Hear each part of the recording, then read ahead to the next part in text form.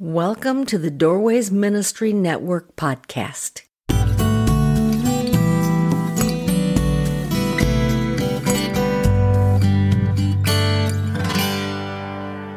I'm so glad you've joined us on this podcast. I'm Ric Shields, your host and the director of the Doorways Ministry Network. I'm happy to be joined again this week with my friend, Pastor Phil Taylor. Pastor Phil served as the senior pastor at Carbondale Assembly of God in Tulsa, Oklahoma for 38 years before he retired in May of 2023. We're chatting this week about depression and looking at some of the causes and ways that depression can be managed. Pastor Phil is well acquainted with the topic, having lived it for much of his adult life. There were times that were some very dark seasons, times when it seemed to be well managed, and even times when depression seemed to have been just a bad memory. He's lived through every expression of depression, and I believe he has important things to say and things we can benefit from hearing him share with us. So, Pastor Phil, thanks for joining us again on this follow-up episode. Absolutely. This is really a good place for me to remind our listeners, and even to remind you and I, that neither of us, Pastor Phil nor myself, are medical or mental health professionals. We are only speaking about topics we've experienced personally. If you or a loved one are battling with depression or another mental health disorder, we encourage you to find a physician or a counselor who's trained to help with that issue. Pastor Phil, we spoke last week about some of the symptoms of depression. They included persistent sadness, loss of interest or pleasure, fatigue and low energy, hopelessness and helplessness, difficulty concentrating, and changes in sleep and appetite. This isn't an exhaustive list, but only one that lists some of the predominant symptoms of depression. And I'd like to take some time today to speak about some of the causes of depression. We've looked at some of these together. I wonder if you'd take a couple of minutes to share some of these with our listeners. The ones you mentioned there, physical, biological factors can certainly be a part of it. As we age, some of us, there are some limitations that come, and that can bring about depression too. We can't do some of the things we used to do. We're not as agile or as fit or whatever, and that can bring about depression. Change that comes with age or with jobs or all those things. Guilt and regret can fuel depression in us. All the changes that come with life, death or divorce or interruption to our schedule, burnout for those in helping and caring things, bankruptcy, just fatigue and burnout, all those things, unrealistic. I know in ministry, unrealistic and unmet expectations and goals can fuel burnout and depression for people, that especially those unmet goals. Yeah, many pastors have goals, and they may be unrealistic, but then when they're unmet, that's really tough. And specifically, maybe sometime we could do a podcast just kind of addressing the needs of pastors. But that's part of the thing. You feel like you pour your life into a group of people, and if you're a pastor or an associate pastor, and you're giving it all you've got, and there's no growth or there's no response, or, it's like Noah preaching for however many years while he's building the ark, and not a soul gets saved. Boy, you went there feeling like you've got this call to do ministry, and people are unresponsive, and they won't get behind the vision. All those things can kind of lend itself, to depression and to the feeling of just worthlessness. Sure. And that kind of fuels part of that, I think. So do any of those that you've mentioned, do they seem to have been triggers for you in your journey with depression? I think there were times I probably felt like I took on more responsibility than I should have. I could tell as I got more depressed, my tendency was to, again, kind of pull things in. It's like, well, good, then I won't ask anybody else to help because I'll just do this. As a pastor, I could sing, I could play, I could preach. So then I wouldn't have anybody to blame for the mistakes but me, So if you remember, Moses in the Old Testament got burned out and depressed, and his father-in-law came to him and said, "Hey, what are you doing? you're taking on every minute detail of the lives of people, and this is going to burn you out. Here's what you need to do. You need to appoint elders. You need to have people that are going to deal with these other problems so you can focus on what's important. And so, being able to delegate responsibility and be able to take a day off and some self-care, all those kind of things would be helpful. And one thing we haven't mentioned too, but another kind of thing that I had to kind of be aware of, something that people talk about, SAD, seasonal affective disorder. Right. A lot of times people, when the days get shorter, it's darker during wintertime, a lot of time people deal with that. For some weird reason, August was a lot of times a bad month for Really? me.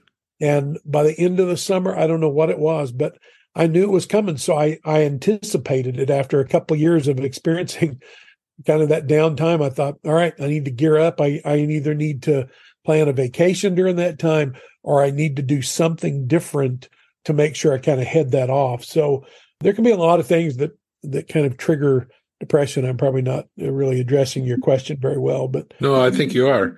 And I'm looking, in fact, while you're talking, I'm trying to look up the story of Moses and his father-in-law, Jethro, when Jethro came to him and said, what are you doing?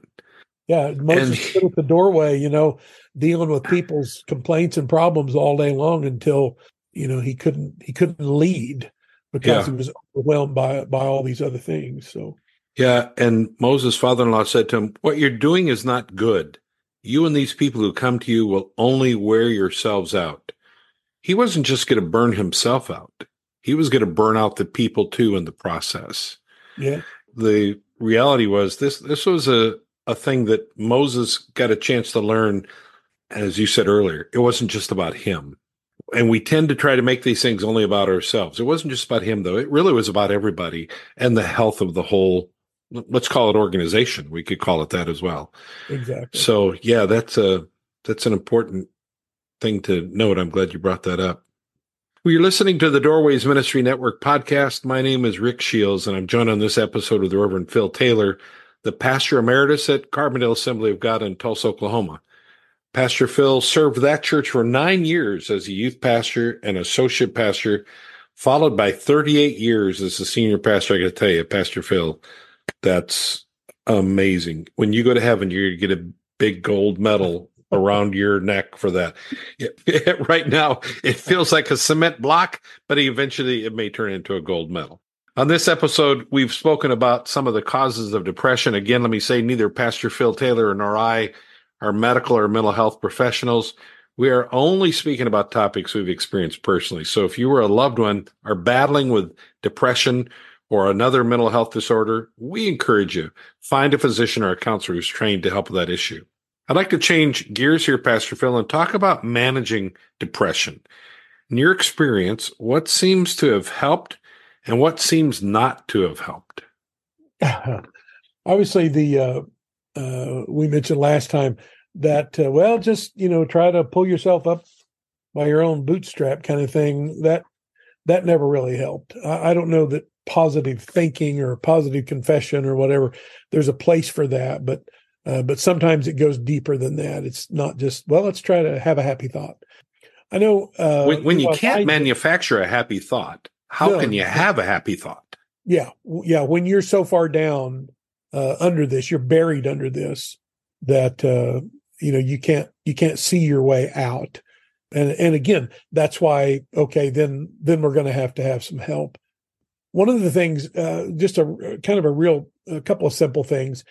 One, if you in 1 Kings 19, 18 and 19, it's the story of Elijah, and he has this confrontation, with the prophets of Baal and calls down fire from heaven. He has this great victory, and they kill these wicked prophets. Ahab and Jezebel then are keen on killing him. Jezebel says, I'll have his head before the day's out. And Elijah runs for his life.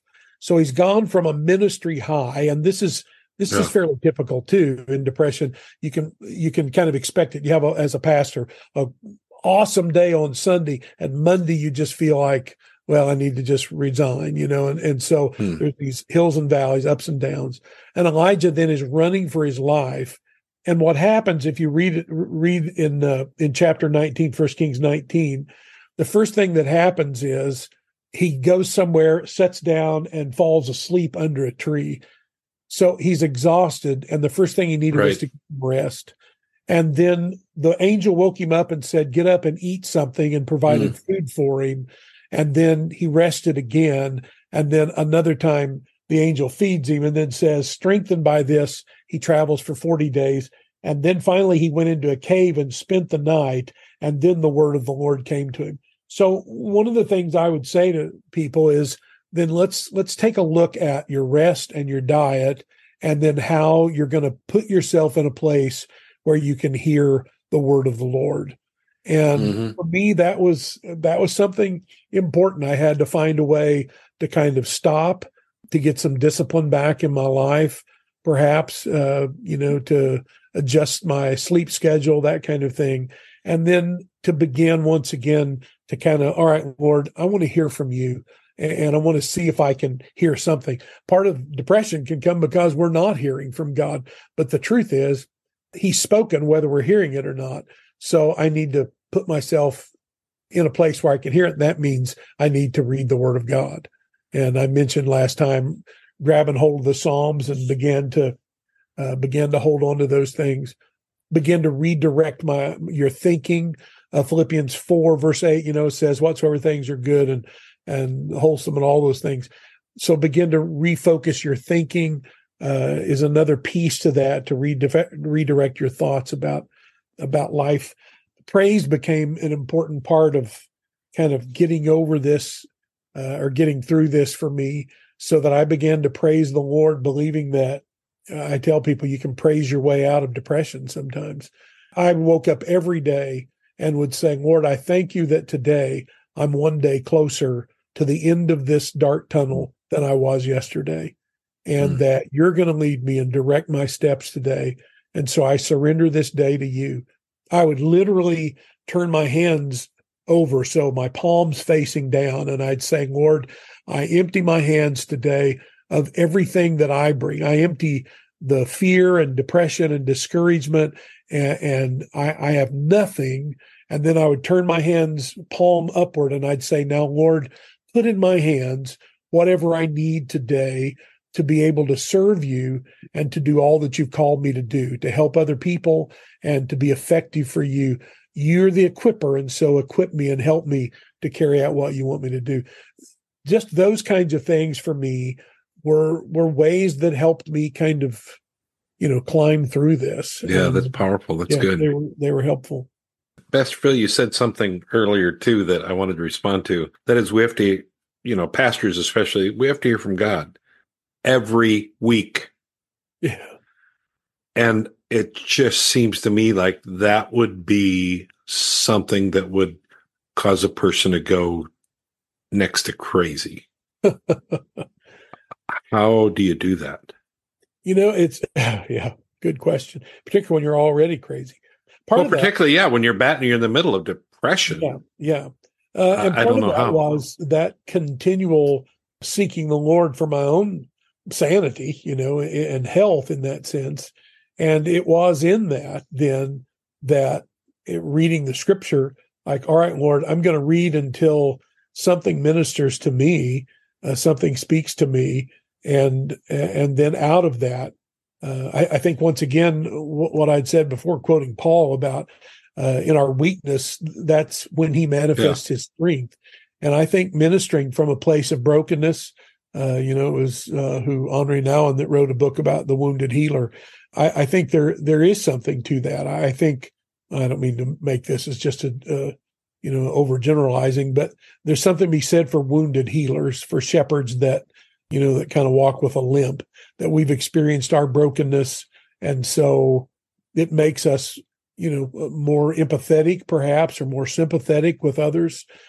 I remember years ago hearing, I think it was Keith Miller or Bruce Larson, one or the other, both those guys were authors back in the 70s and 60s. But talking about, as pastors, we stand behind the pulpit and say, thus saith the Lord.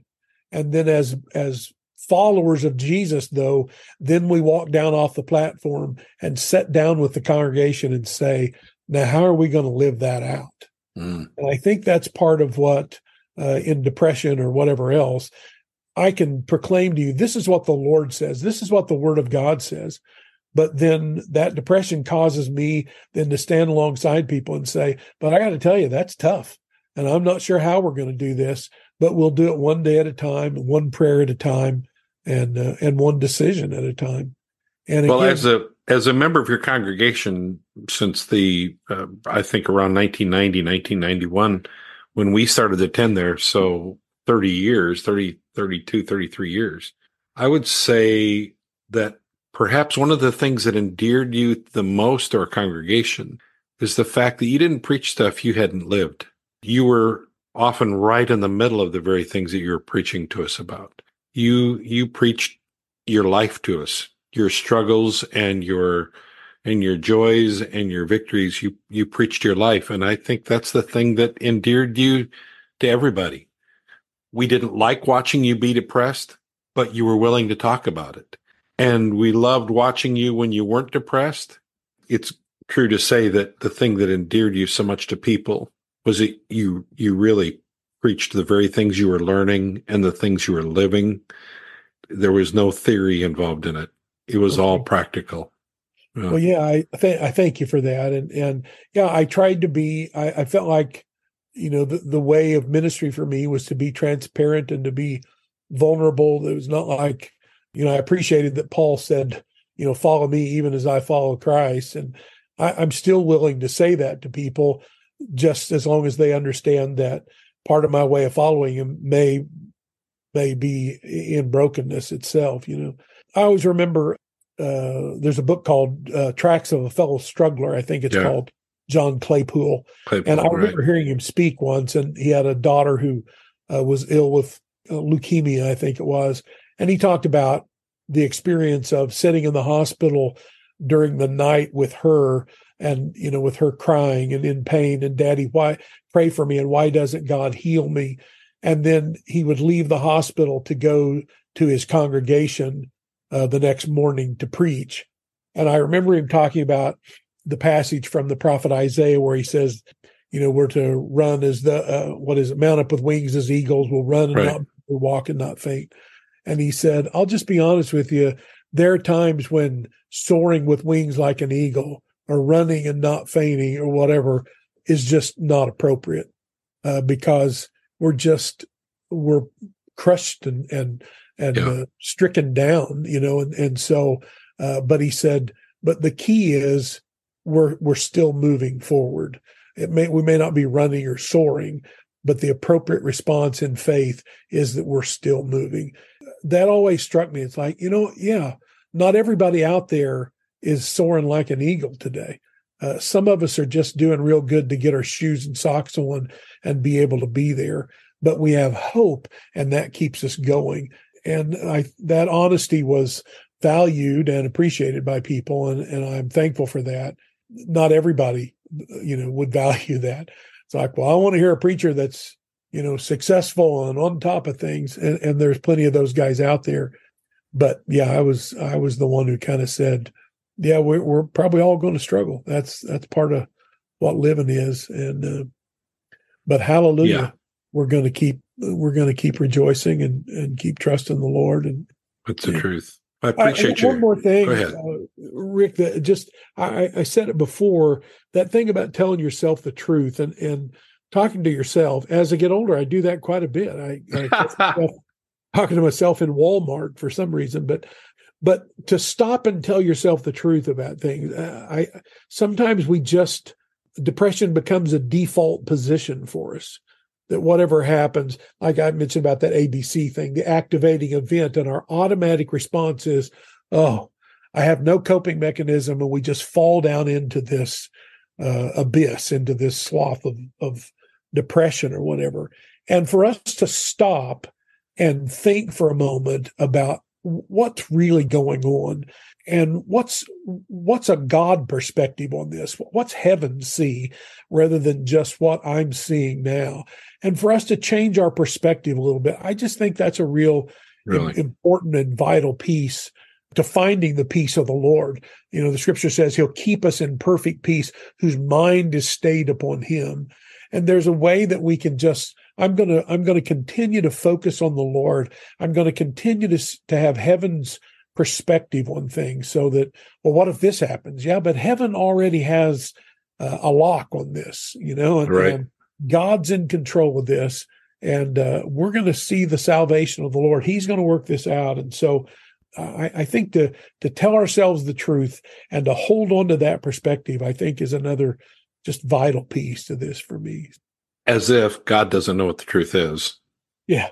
We tell ourselves these things like, okay, this is what I'm really going to believe. God knows. Come on. He really does. Yeah. I appreciate you sharing your time and your story with us, Pastor Phil. And I have no doubt that there are going to be others who benefit from hearing about your experience and the insight that you share. I'd like for us to complete our time together with prayer for those who are caught in the grip of depression or some other mood disorder. I'm thankful to know this. Jesus is the healer of all our diseases. He doesn't require us to have some physical manifestation of an illness for him to show his grace and mercy and healing. So would you please pray for those who are listening, and especially for those in need of him to touch their mind, their will, and their emotions? Amen. I'd be pleased to do that.